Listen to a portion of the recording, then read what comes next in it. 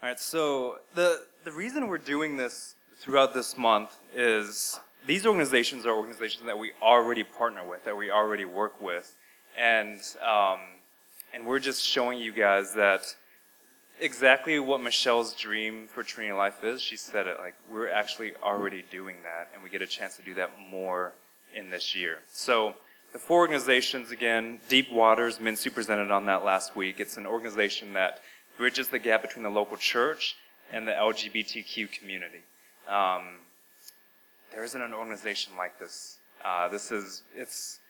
Deep Waters is in seed form, and we get an opportunity to pour into it and to see this vision and dream become a reality in our city.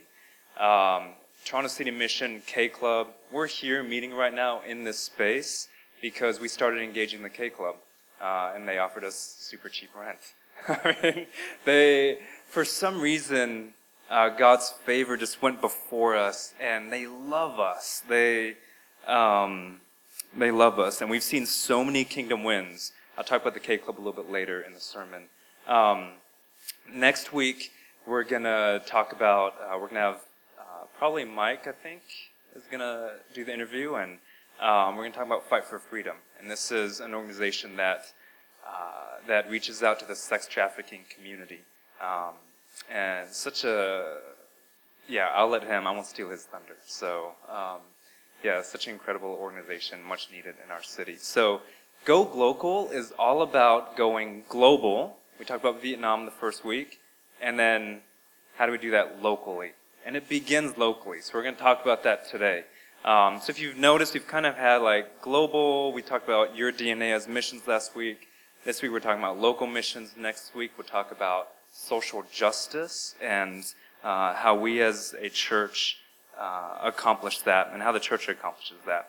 And we've been out of Deuteronomy. So I don't know what you know about Deuteronomy, but this is all I need you to know for our purposes this morning, that in the book of Deuteronomy, God is crafting a missionary people. Okay, so we've gone through, I talked about chapters 1 through 4 last week. We've been in chapter 4. This is the missionary passage in the scriptures. For those of you who've grown up in church, you're like, wait, what about the Great Commission? Like, that's the missionary passage.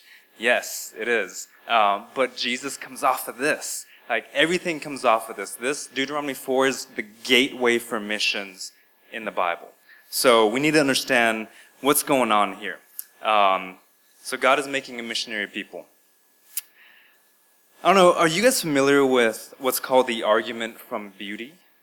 This is a, do you have the mic? Oh, okay. The argument from beauty is basically, in essence, it is an argument from design for the existence of God. So there's all these philosophical arguments. The argument from beauty is one of those. And basically it states that, last week we talked about brokenness and how the world is broken. Basically it states that our world isn't just full of brokenness, but it's also full of beauty. Okay? And the beauty in our world points to a past reality where that beauty used to reign, and it no longer does. But it should point us to the existence of a God. Okay? This is what it isn't. The argument from beauty it doesn't prove God's existence. So, you'll hear someone like Richard Dawkins, who is a renowned atheist, biologist, professor at Oxford, well, professor emeritus now, he's retired, ethologist. This guy is a super smart guy. And he's one of your four horsemen, one of your kind of, what some people call militant atheists. He presents the argument from beauty like this. He says it's basically an argument that is easily kicked to the side because this is his reductionistic view of it. He says basically that step one, there's Beethoven, he has quartets, Shakespeare has his sonnets, and they're beautiful. Step two, if there were no God, then there would be no beauty. Step three, therefore there is a God. He presents the argument from beauty like that. So Shakespeare writes sonnets, they're beautiful, so there is a God. That is not the argument from beauty. The argument from beauty is not like that. He severely reduces it and then just dismisses it.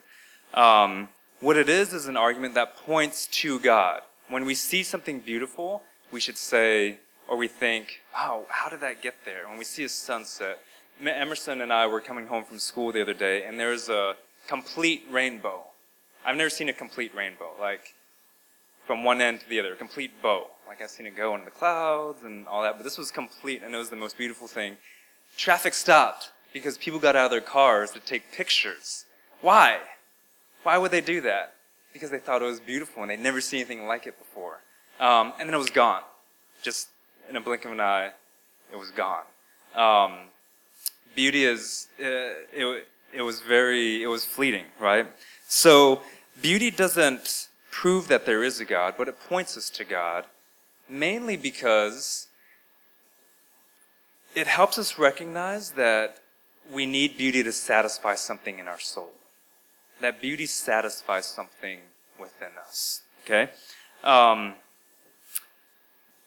Let's roll this clip. Yeah, let's do this. Let's do this now. So I'm about to show you. Yeah, we're gonna roll this. You guys prepare yourselves.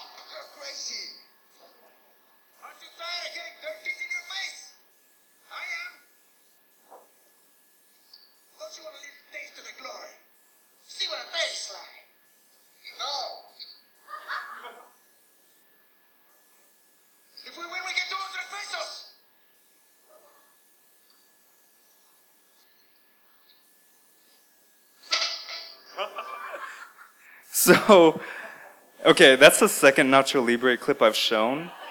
I cannot help that it's a theologically rich movie, okay? So, if you haven't seen that movie in full, go watch it. There's baptism, the gospel, there's all kinds of cool stuff in it. So, you notice in this clip, Nacho, his argument to Esqueleto is,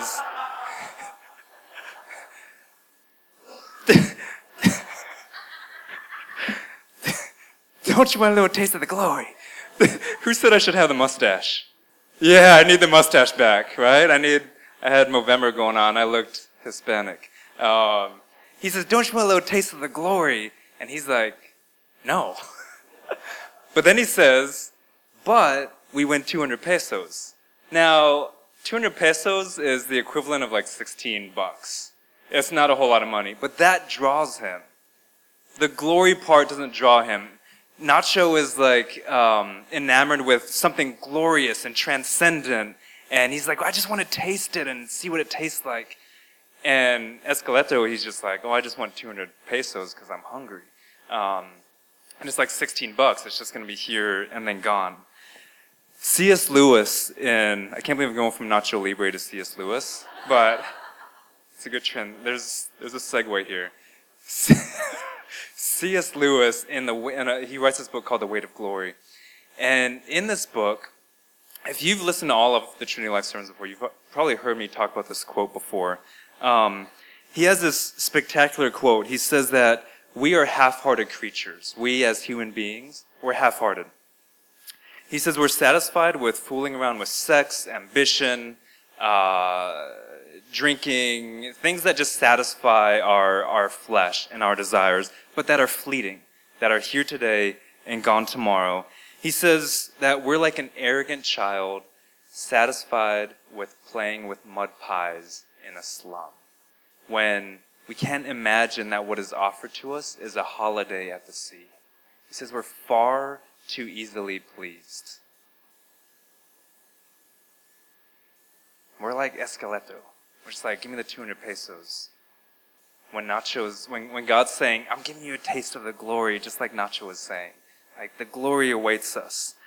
And this beauty, and the thing is, beauty is difficult to grasp. But this is part of our mission. This is our mission as a church. To showcase God's glory, to showcase His beauty to the world around us. We talked about this a little bit last week.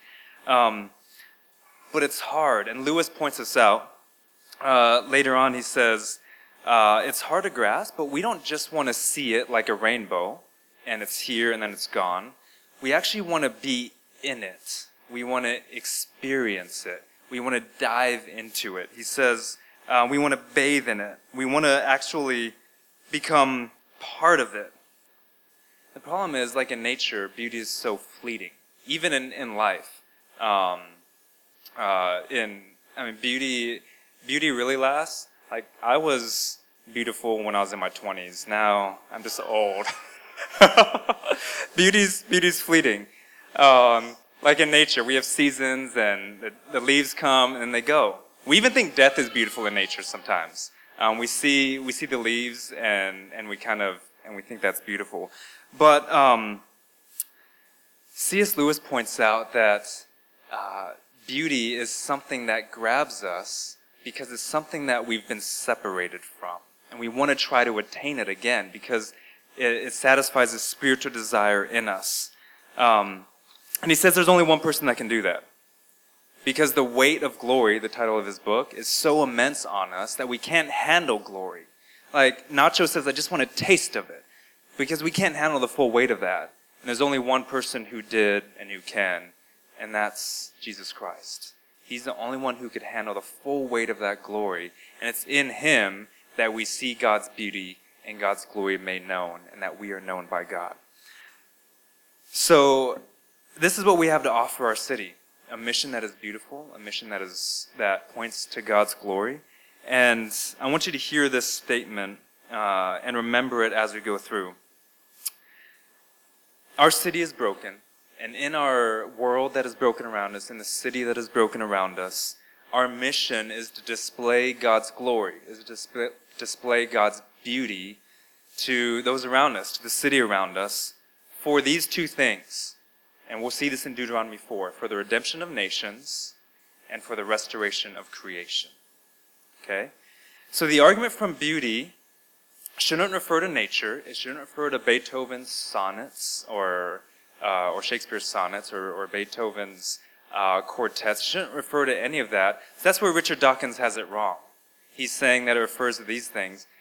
The argument from beauty should refer to the church, should refer to the bride of Christ, should refer to the body of Christ. We embody God's beauty to this world. We embody His glory since we are the body of Christ. Okay? That changes things. That changes the argument from beauty. So if I talk about what's beautiful, I don't need to point to the trees or a rainbow or Shakespeare or Beethoven. I need to point to the bride of Christ. And we're tasked with making the bride of Christ beautiful and pointing to God's glory. So, Dostoevsky says this. He's one of the greatest novelists of all time, Russian author. He says in his book called The Idiot that beauty will save the world. And then he goes on elsewhere to say that that the Holy Spirit is the direct seizure, the grasping of beauty. And that's why we can show that to our world. That's why we can show that to our city, because we embody the Holy Spirit. So that's a big task. Israel has a huge task here. We as a church have a huge task. How do we do that? How do we do that in our city? How do we do that in our worship gatherings? How do you do that at your workplaces? How do we do that in our schools? How do we do that in our neighborhoods? How do you do that with your family? How do you do that with your friends? That's what we're going to talk about this morning. Moses gives Israel 3 things that they can do while they're in the land to reflect God's beauty and His glory. This is probably the only time I'm going to use alliteration in a 3-point sermon. So here we go. If you're taking notes, this is for you, Adam. Probably the only one taking notes. And oh yeah, he's doodling. I think he's drawing stuff. So the beauty of presence, the beauty of purpose, and the beauty of peculiarity or holiness. Okay, so we're going to see Israel do that here. The beauty of presence. So in verses 5 through 8, this is, Teresa read this beautifully this morning. Israel is, Moses, remember, they're on the brink of entering the promised land. A land that was given to them, that God had promised them hundreds and hundreds of years beforehand and was going to give to them at this point. But Israel is the fewest of all people. In Deuteronomy 7:7, Moses points this out, or God points this out. He says, I didn't choose you guys for anything special about you. He's like, in fact, you're not special. You're the fewest of all people, and that's why I chose you. That's why I love you. It's like, wow, thanks for the confidence booster there. But it's in their weakness that God's power is made known. And so, I mean, think about this. Israel is, they're a people of slaves. They were slaves for 400 years. Now they're people on the run. They're a nomadic people. They are a homeless people. They're poor. They're refugees. They're trying to immigrate into another place. They're not your cream of the crop. You know, they're not this super powerful nation or anything. But God chooses them. And just by Israel being present in the land, God says he's going to manifest himself. He says, when you live the way I've instructed you to live, when you abide by my instruction, you're going to make the people around you see you as a wise and understanding people. So they'll see you as wise and understanding. Just by the way you live. Just by you being present in the land. And he says two things here when you get down to verse 8. He says, it's through these two things. It's through the nearness of God, and it's through the justice of God. So the people will say this. They'll say, wow, I've never seen a nation that has a God so near to them, so personal. Remember, these nations were all worshiping idols and chasing after idols, and we'll talk about that later. But they'll say, I'd never seen a nation like this. So it's God's nearness. They live like a people who had been in God's presence and are living in God's presence and can multiply God's presence. And that's the type of people they were living as. And then God's justice. They lived in a certain way. Now, what's key about God's justice is that we don't impose this on others. If you notice in this passage, Moses said, hey, when you go in the land, don't make everybody live like you live. Don't impose this on everybody else. All you need to do is embody it. Okay? I think as a church in our city, sometimes we feel like we need to impose our values, our way of living on everybody else. That's just going to cause people to turn and go the other way. That's going to cause people to call us hypocrites. That's going to cause people to be jaded against the church. Our task isn't to impose it on people. Our task is to embody it. And when we live it out, people see that. Okay? My job isn't to tell people people who we would consider sinners, who the church has historically called sinners, isn't to tell them not to be in their sin. Okay? Isn't to condemn them, isn't to judge them. Okay? We can do that in the body. We can talk about those things in the body because we've all committed to live a certain way, to live to according to God's instruction. But I can't impose God's instruction on my friends who are not believers. All I can do is live it before them and tell them why I live that way. My job isn't to make them like me. Okay? Jesus does that. The Spirit does that as I embody Him and live it out. Does that make sense? Okay? The church gets a bad rap for imposing things, but we never see that in the mission of Israel here. The job isn't to impose it on the nations. It's to embody it. So, and the promise here is that the nations, the people around them, will look and say, "Wow, they're wise and understanding people. Your God is so near to you. I want to know more of that." And they showcase God's glory that way. We talked about the K Club earlier. One of the things we do in Regent Park is an Easter event. We've done it here at the K Club. We started out doing it at the Regent Park Aquatic Center. We started with just a couple families, a few volunteers, even some of you guys who are here who weren't kind of at Trinity Life at that time when we first started the church. Came out to that and helped us. And so we did this event.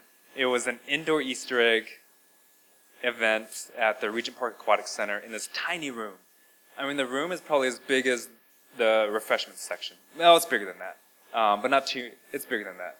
2 refreshment sections, yeah. And so it's pretty small. We packed it out with like 150 or 200 people in there in this one room. What's amazing is this is a Christian event. Like, we didn't hide it. We're celebrating Easter. We're sharing the gospel. We're talking about the love of Christ. This is an event that is attended 75 to 80% by Muslims in the community. 75 to 80% of the people who come to this Christian Easter event that we do for this neighborhood, where we give out free stuff and just bless them and share the love of Christ, is attended by Muslims. That's kind of crazy. Our city we did it 2 years in a row, and our city just saw that. We didn't impose that on our city. We didn't impose that on anybody. Our city just saw reconciliation happening, cultural reconciliation, in some ways religious reconciliation. They saw love happening. And so they contacted us and said, "We want to partner with you in this event next year and give you stuff for it and support it." That's a kingdom win. That's what happens when we are just present, sharing the love of Christ, infusing the gospel in our city. They haven't seen a lot of that before, where a Christian organization is blessing Muslims in this way. 2 groups that are historically against each other being reconciled. So that's the beauty and power of presence.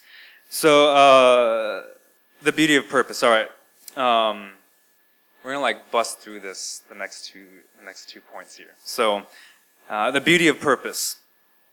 Purpose is beautiful. Just think about it. When you see someone who's living, who's task focused or living on mission, or someone who knows what they want and is going to go get it, that's admirable, right? Missy, whenever she has this work mode where I can't touch her. If I try to mess with her, she's like, "I'm in work mode. I'm trying to get stuff done here." But I admire that. I'm like, yes, this is awesome. And I'm always, I want to play too much. I just want to have fun. I'm the fun guy in our relationship. But Missy, too many of you guys are going like this. But Missy has this work mode, and I love it. It's so admirable because she's just in it and she gets things done. That's what the beauty of purpose is. It's knowing who you are and living that way, and that's what Israel has here. 2 things about purpose. It's generational. You see here, Moses says, "Teach these things to your children, teach them to your children's children, and teach them to the next generation," because you're a part of something that is much greater than you. You've entered into something, into a storyline that was here before you and is greater than you. And you're tasked with perpetuating this storyline into the future. And this storyline has been perpetuated for thousands and thousands and thousands and thousands of years. And we're part of that. The church has entered into that. This is our story. This is our storyline. But it's not just generational, it's personal. Moses says here, you, all throughout this passage. He says you over and over again. What's funny is that most of these people, when he says, "You were at the mountain, you saw this, you were there when this happened," most of these people actually weren't physically there when this happened. But he talks to them like they were there because this is their story that they've entered into. Their parents were there, their grandparents were there.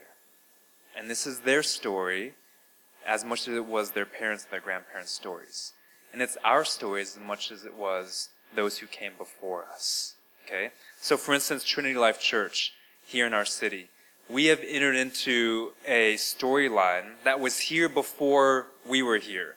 Our Easter event at the Aquatic Center, that didn't happen because of Trinity Life Church. That happened because God was also already moving in here with the gospel through other churches and organizations in our city. Okay? We've entered into something greater than us. I don't think Trinity Life Church is gonna change the world. But I think the body of Christ is going to change the world. And we're part of the body all across our city. There's churches that are meeting right now all across our city. And we've joined in that. We've joined hands. And we're together ushering in the kingdom. Okay? So we need to realize that, yes, God is doing something here in us and among us, Trinity Life Church. But we're part of something greater than that. And even the churches in our city, we're part of something even greater than that in our nation, and then even greater than that in the Western Hemisphere, and even greater than that in the world. Okay? And even greater than that across the universe. So, that's this mission statement. I mean, it's discovering identity. It's discovering destiny in Christ. It's influencing our city. It's influencing our world. And our city is drawn by purpose. Our city is going to be drawn by that purpose. When we live out our identity and destiny in Christ, when we begin to influence the city and the world, because that is our destiny, but in the particular ways that you can do it, people are going to take notice. And they're going to see that beauty of purpose, and they're going to be drawn by God's beauty and His glory through it. The problem is, we're not always comfortable or confident in our identity in Christ. Instead, we're placing our identity in how much money we make, our identity in our job, or identity in our family, identity in our friends, identity in our health and our sickness, our identity in, you name it. You name whatever sin, depression, anxiety, you name whatever sin, love of money or lust. We're placing our identity in these things. And we're missing this whole statement here that it's in Christ that we find our true identity. And the problem is, one of the reasons we're not as confident in doing that is because we compare ourselves too often. We compare ourselves, and so there's two ways of comparison here. One is we say, "Oh, I'm glad I'm not like that guy." The Pharisees did this in the New Testament. I'm glad I'm not that tax collector. I'm glad I'm not that prostitute. I'm glad I'm not that sinner, because I'm so much better than that. The other way we do it, and this is probably the more common way, is I wish I was like that guy. I wish I was as intelligent. I wish I was as beautiful. I wish I was as successful. I wish I made as much money. I wish I had those things. I wish I was more like Mike. Just kidding. I wish, just all these things. We compare ourselves to others, and it takes away from our identity. It rips us out of our identity in Christ. And what our identity, all those things, those are lies of the enemy. You guys need to recognize that this morning. Those are lies of the enemy, and the enemy's purpose is to kill, steal, and destroy. To kill, steal, and destroy. And it's only in Christ that we can find our true identity. You are a son or daughter of the living God. And what He has created you to do in influencing our city and the world, He's created you to do in a specific way that I'm not going to do, or that Misty isn't going to do, or that Mindy isn't going to do, but that you are going to do.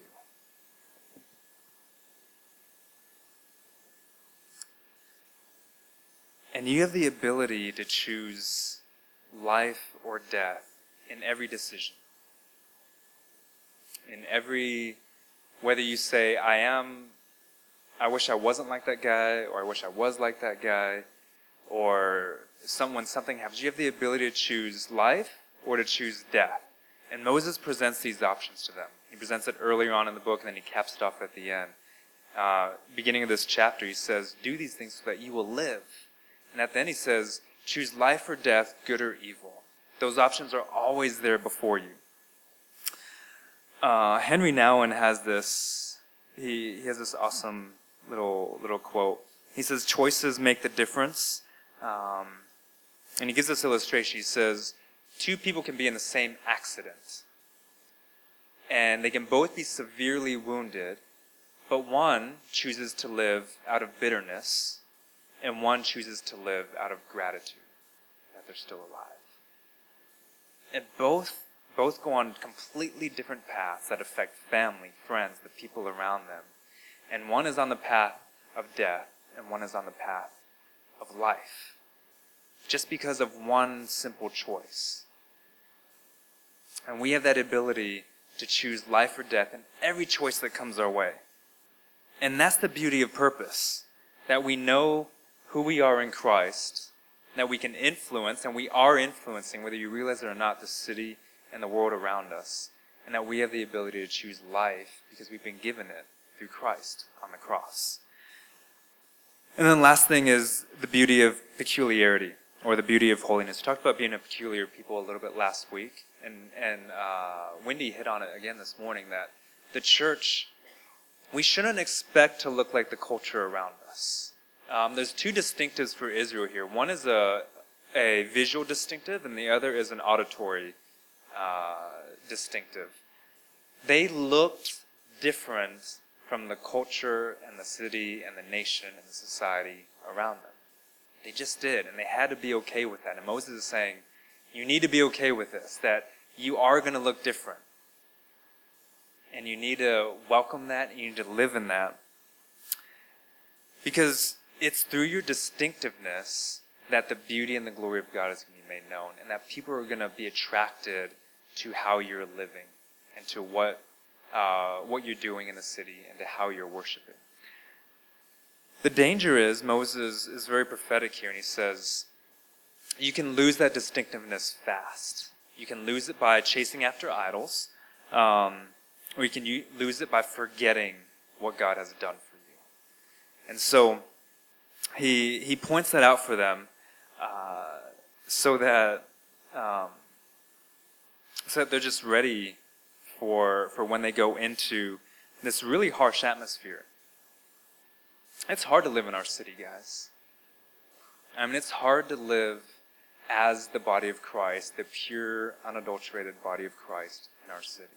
And Moses recognizes that for these people. I love watching professional sports. It's probably one of my favorite things to do, just watching sports.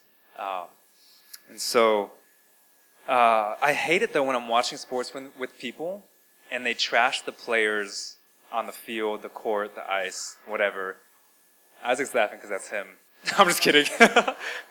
But not like, oh, you stink. But they trash him because they think they can do better. Because they don't realize this. Just take the NBA, for instance. We're in the middle of NBA season. Raptors are doing awesome. I mean, rap show is going on.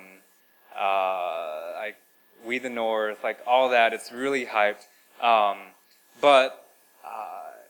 And when you watch, don't mention that. When you watch NBA, you're like, oh, they make it look so easy, right? I mean, I could do a reverse dunk like Amir Johnson. I could dribble down the court like DeMar DeRozan. No, but they make it look so easy. The thing is, if you take one of them off of the court, like say we were over at Underpass Park, and you take DeMar DeRozan and you put him in Underpass Park, he looks like a monster in talent, in size, in ability, because he's playing with guys like me and Simon and Bruce. He's not playing with Kyle Lowry and Amir Johnson. He's playing with chumps like us. And he looks like this monster. On the NBA court, everyone's like, there's guys taller than him, there's guys more talented than him. He looks average height for the NBA, but you put him on the court with us, and he's dominating, for sure. That was Israel among the nations. That is the church in our city.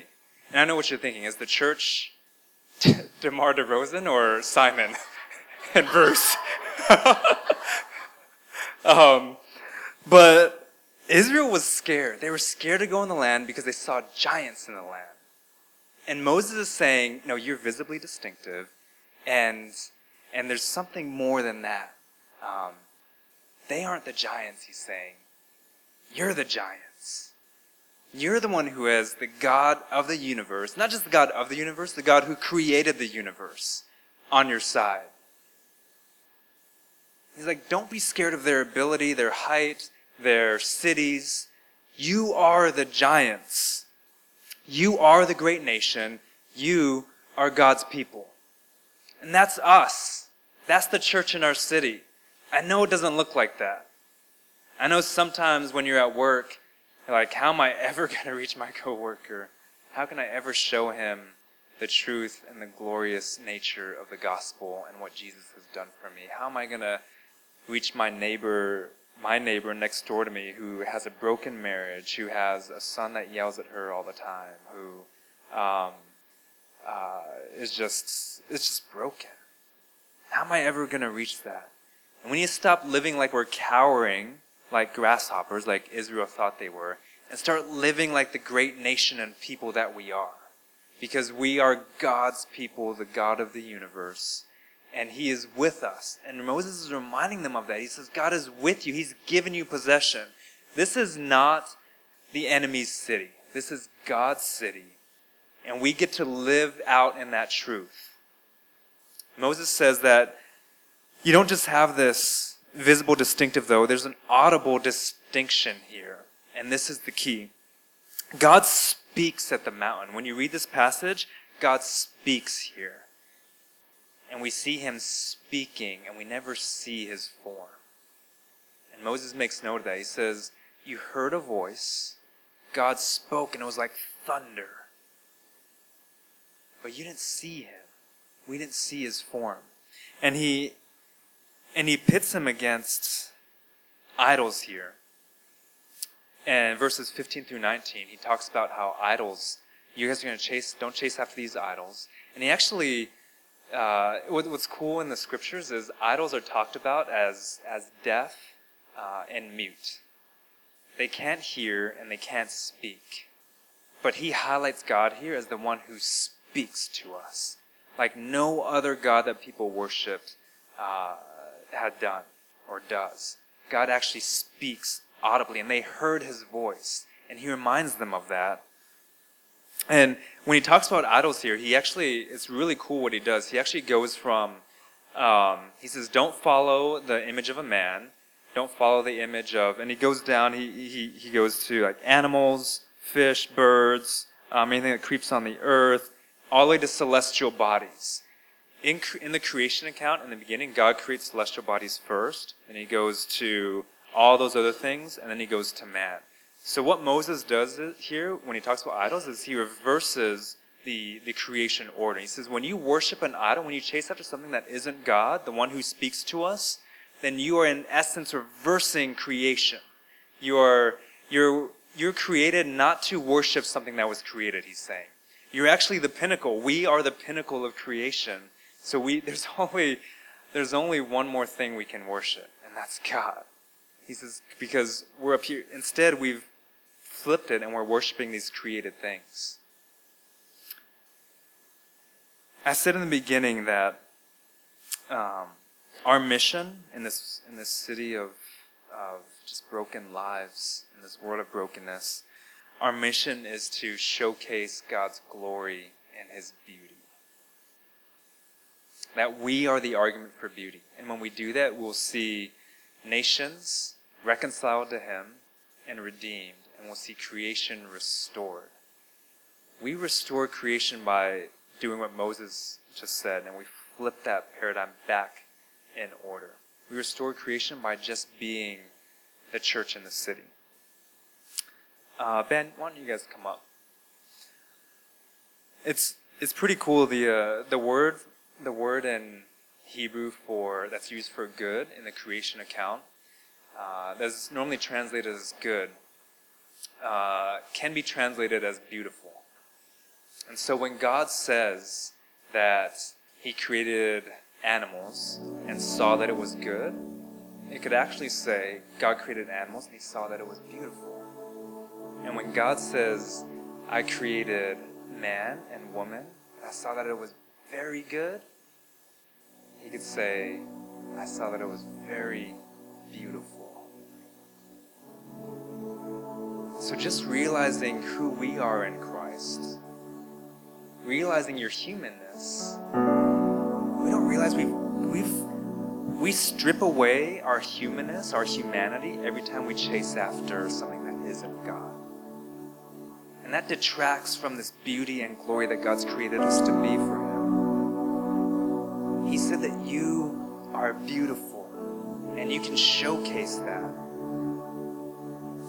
Ephesians 2:10 says that we are God's workmanship, that we are His masterpiece.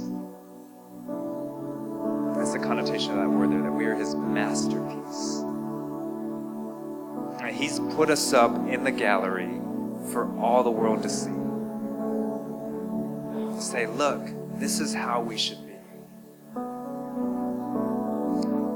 And the awesome thing about that is, it's not just visible distinction, but we have a God who speaks. I don't know where you are. I don't know if you're a believer, if you've grown up in church. I don't know if this is your first time in a service in a long time, in a worship gathering, or if you still feel very distant from God. If you feel very distant from God this morning, it's not God, it's you. He came down for you, and all you need to do is open yourself up to Him. This cross behind me, it may seem weird that we have this cross in here. It's a symbol, it was a symbol of death in the ancient world. But we see Christ take what was death and He chooses life. And He takes a symbol that for years was a symbol of death and makes it a symbol of life. Life for you and life for me. And God is calling you this morning. God is speaking to you this morning. And all you need to do is hear, trust, and obey. That was the mandate of the people. That's our mandate as a church, to hear God's voice, trust it enough to obey it in our city, and point to His beauty, and live out this argument from beauty that is supposed to be this bride of Christ that is so beautiful and so glorious. Let's stop making the bride of Christ ugly. Make it beautiful in our city. Father, thank you so much for just your goodness and your faithfulness. We fail you so often. We are so weak. We are so undeserving. But it's not up to us to say we are undeserving, because you have pronounced us as deserving of your glorious grace and mercy and forgiveness and redemption and life and reconciliation and all these things that we have in you, Lord Jesus. Show us how to stop making the gospel bad news and to make it what it means, good news. And let us not be afraid to live out our faith in this city. We are the giants. And that may come off as arrogant. But we no longer want to retreat from the city. We don't want to be arrogant either. We're not imposing. We're just embodying who you are, Lord Jesus, by the power of your Spirit.